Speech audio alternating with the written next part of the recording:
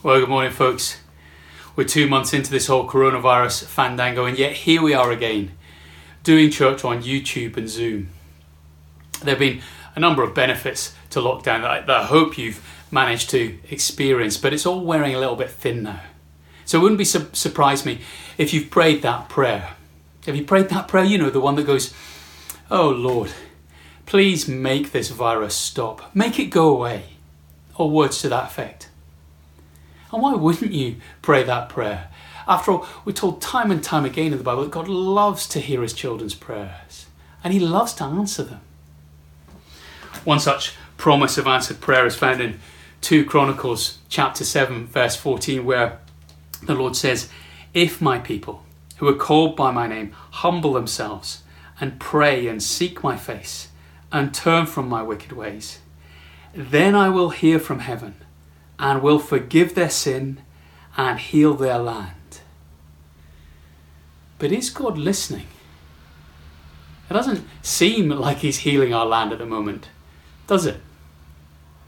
While we grieve the loss of some of our freedoms, some people are literally grieving the loss of loved ones, and they haven't even been able to give them a decent send-off. We worry about the 7.7 million people in Britain who live on their own or are desperately isolated at the moment. And we worry even more about those trapped in households where it seems to us that they might be better off living on their own. And who knows what the financial ramifications of this crisis will be. But the longer it goes on, the more we know that once again it will be the poor who suffer the most. Is God listening? Is he hearing our prayers? Maybe that's a question you've asked before. I know I have. Maybe you've prayed and prayed and prayed for a spouse or a loved one to come to faith, or for healing for someone with a really debilitating disease or disability. And then, what happens next? Nothing. The heavens are silent. Does God really answer prayer? Do our prayers make any difference at all? Well, once again, context is key here in the Bible with this promise of answered prayer here in 2 Chronicles 7. And the context is this.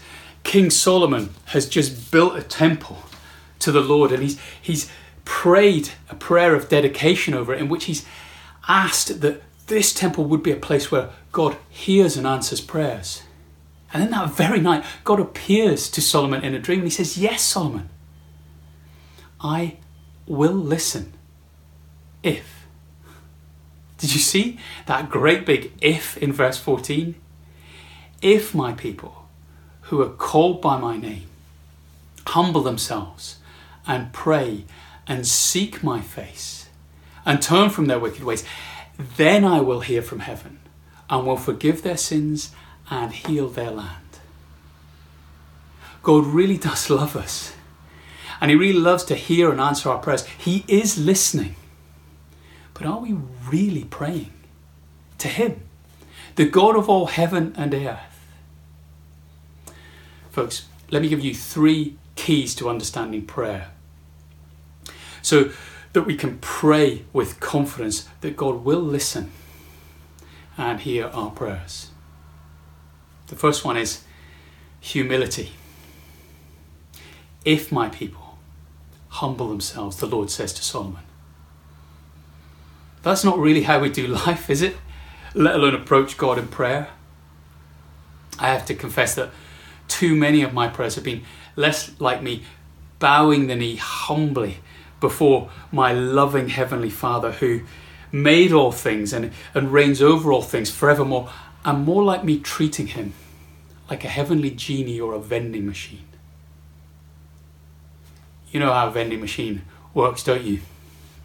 My brother and I used to love vending machines when we were younger.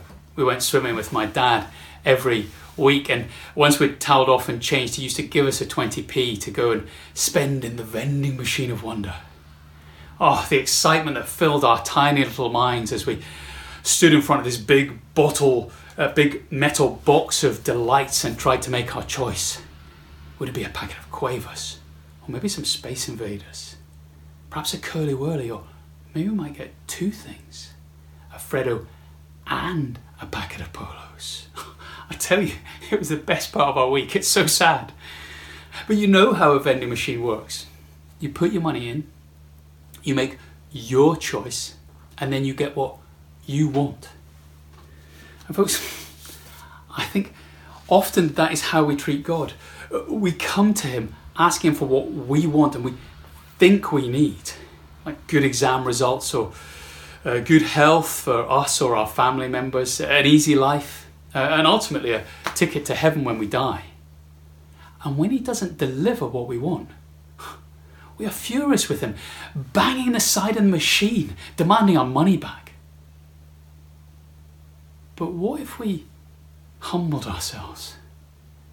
What if we prayed, like we did earlier on in this service, our Father in heaven, putting aside our little miss or little Mr. know-it-all attitude and trusting that from his perspective, he sees the bigger picture much better than we do.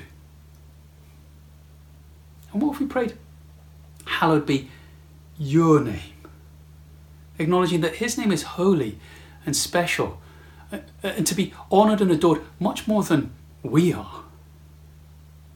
Praying thy will be done.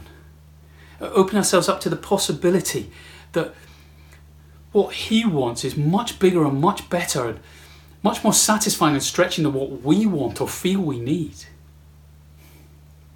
And what if we prayed, thy kingdom come? Recognizing that there will come a day when all of our prayers will be answered yes and amen in the coming of Christ, to wrap up human history and to fully and finally right all human wrongs and to institute his perfect kingdom forevermore. What if when we prayed we bowed the knees and humbled ourselves before the Lord in that way? Maybe we wouldn't so often find ourselves like the kid who asks for a curly whirly and finds himself with a cucumber, all angry and disappointed with God.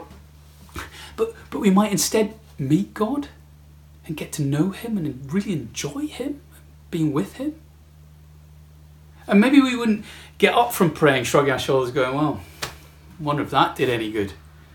But we'd actually be expectantly looking for answers to our prayers, going, I wonder what God is doing here. Where is he leading? Where is he taking me? And how should I follow? Even if what happens next isn't really what I asked for. We are told to humble ourselves. And humility isn't thinking less of ourselves. It is thinking of ourselves less. And so surely the starting point for that has got to be taking the focus off ourselves and putting it onto God, praising him, adoring him, treasuring and thanking him for who he is, and not merely coming to him with a shopping list. And as we do that, I think it'd be incredibly helpful for us to actually bow, to actually kneel. There are very few things in life that are as humbling as bowing on our knees before someone else. It's uncomfortable. It feels really awkward. But these are good discomforts because they remind me that I'm coming into the presence of one who is greater than I am. So pray with your body, folks. Let's humble our proud selves before the Lord. And then the second key is seek God's face. You see that there? God says, if my people who are called by my name humble themselves and pray and seek my face. What does that mean? What does it mean to seek God's face?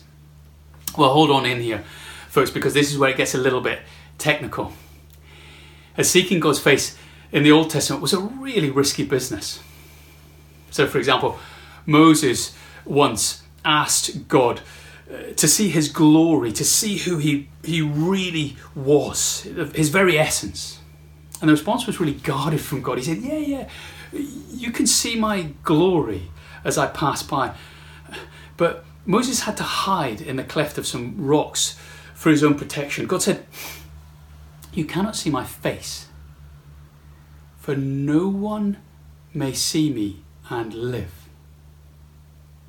And all the way through the Old Testament, we have this tension between God really wanting his people to draw near him and get to know him, but them being unable to do so because they're so sinful, so unclean, so unholy that they would be burned up by God's holiness, like a comet would be burned up if it by the glory of the sun if it came too close.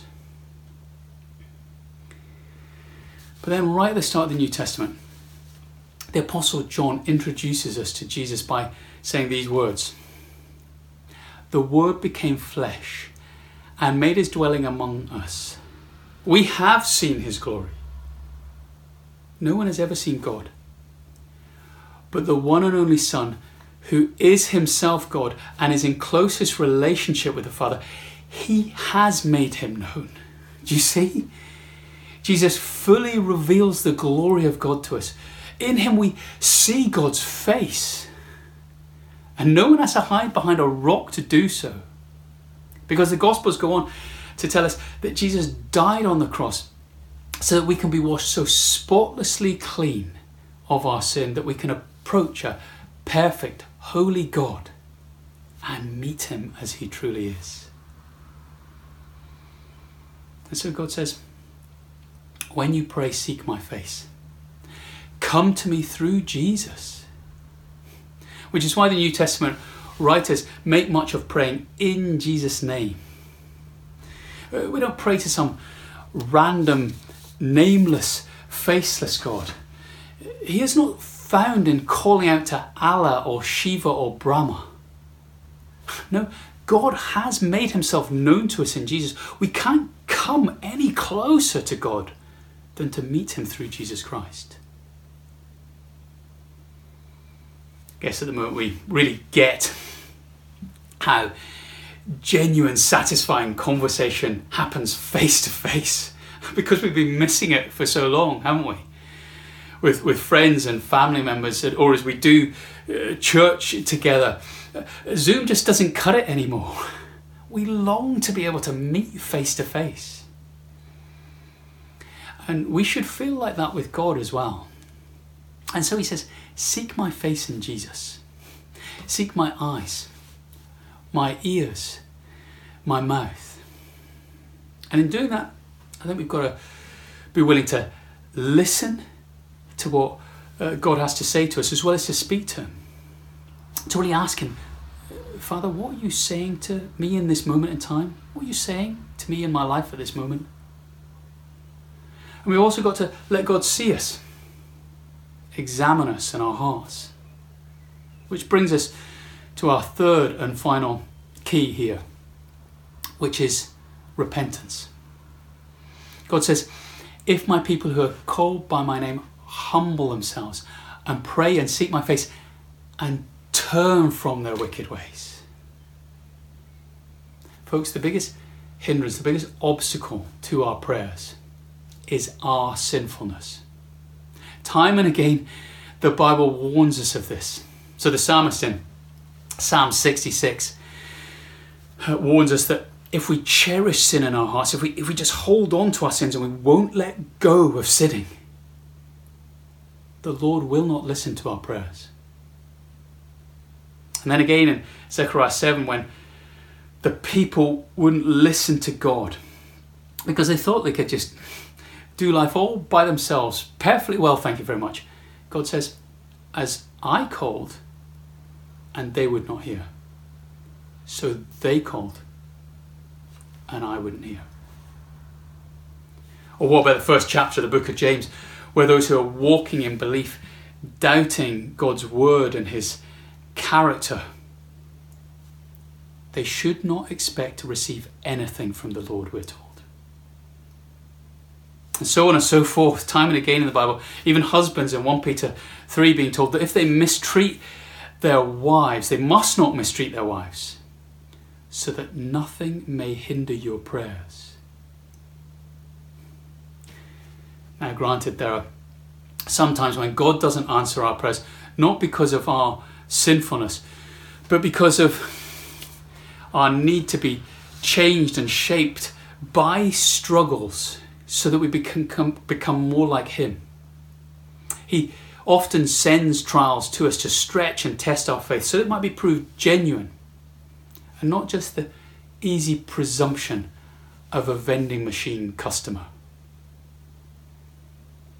We are not God's customers. We are his children. He is not our heavenly genie. He is our creator. And we are his creatures, dysfunctional, broken, full of sin, and therefore in need of a saviour. And so God says to us, if my people humble themselves and pray and seek my face and turn from their wicked ways, then I will hear from heaven and will forgive their sin and heal. God has provided us with a saviour in Jesus Christ. Will we let him save us? Why not ask God to examine your heart this morning? What is there in your life that is keeping you from turning to him? How are you ignoring his voice this morning? Then confess your sins. Maybe it might be an idea to actually write a prayer of confession to him, like in a letter. Whatever is shown you is wrong in your heart, pour it out to him there. Write it down. Be reassured that confession is the starting point of all real prayer.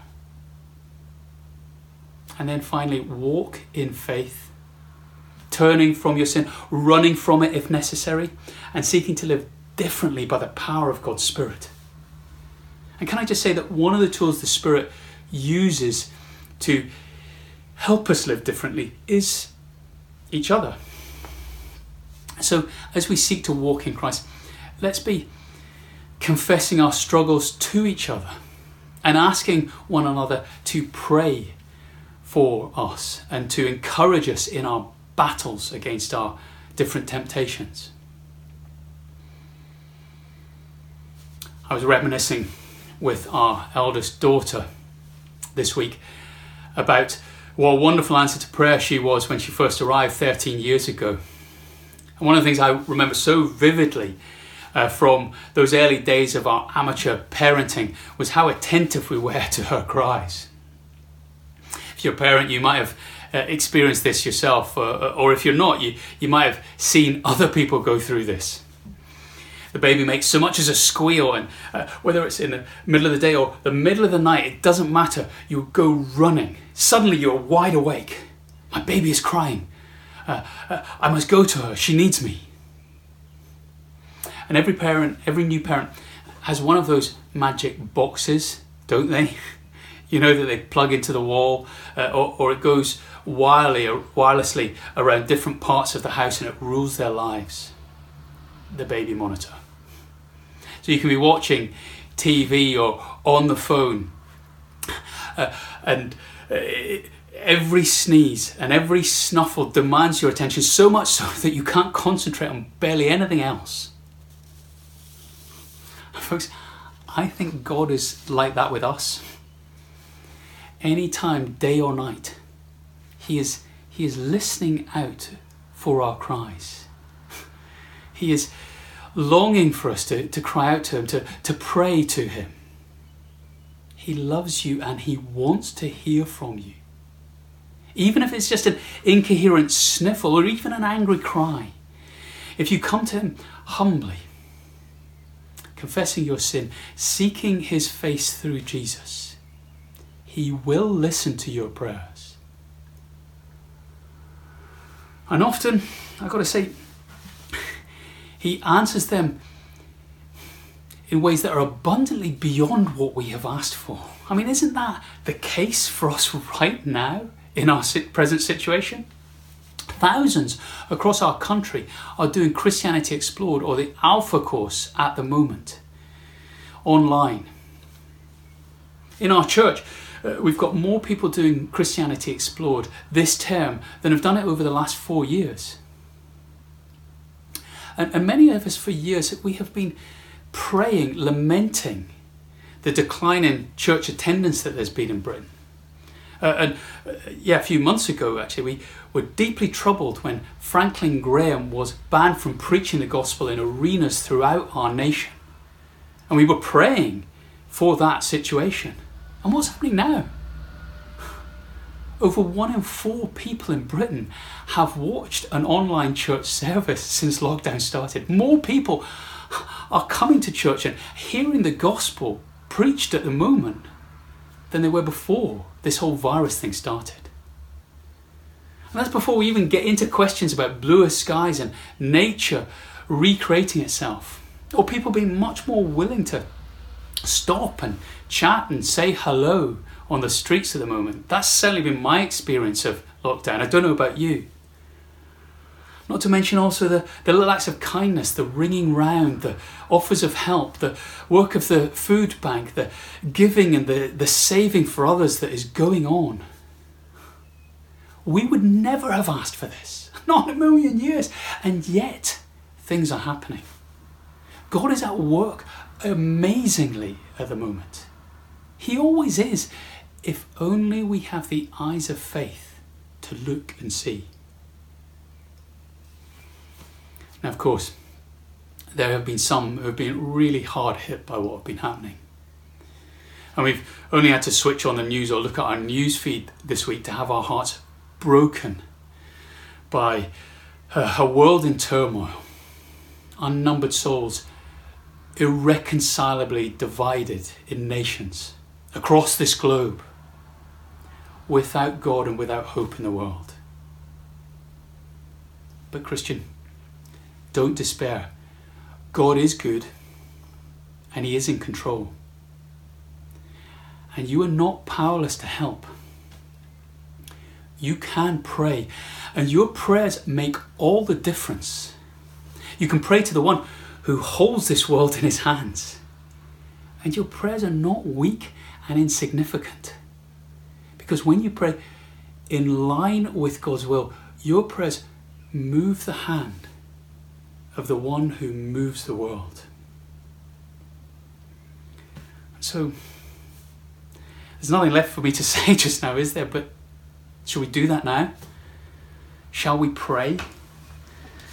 Let's bow our heads and let me lead us in prayer. Oh, our loving Heavenly Father, we feel so powerless to change our lives, let alone a broken, angry world at the moment. Even our prayers often feel weak and ineffective. But forgive us for doubting you, when we should really be doubting ourselves.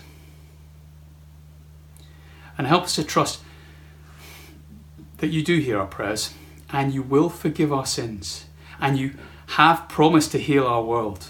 We cry out to you to bring peace and justice, and to keep us prayerful and hopeful and active as your voice and hands and your feet in our society. We pray this through the precious name of Jesus our Lord. Amen.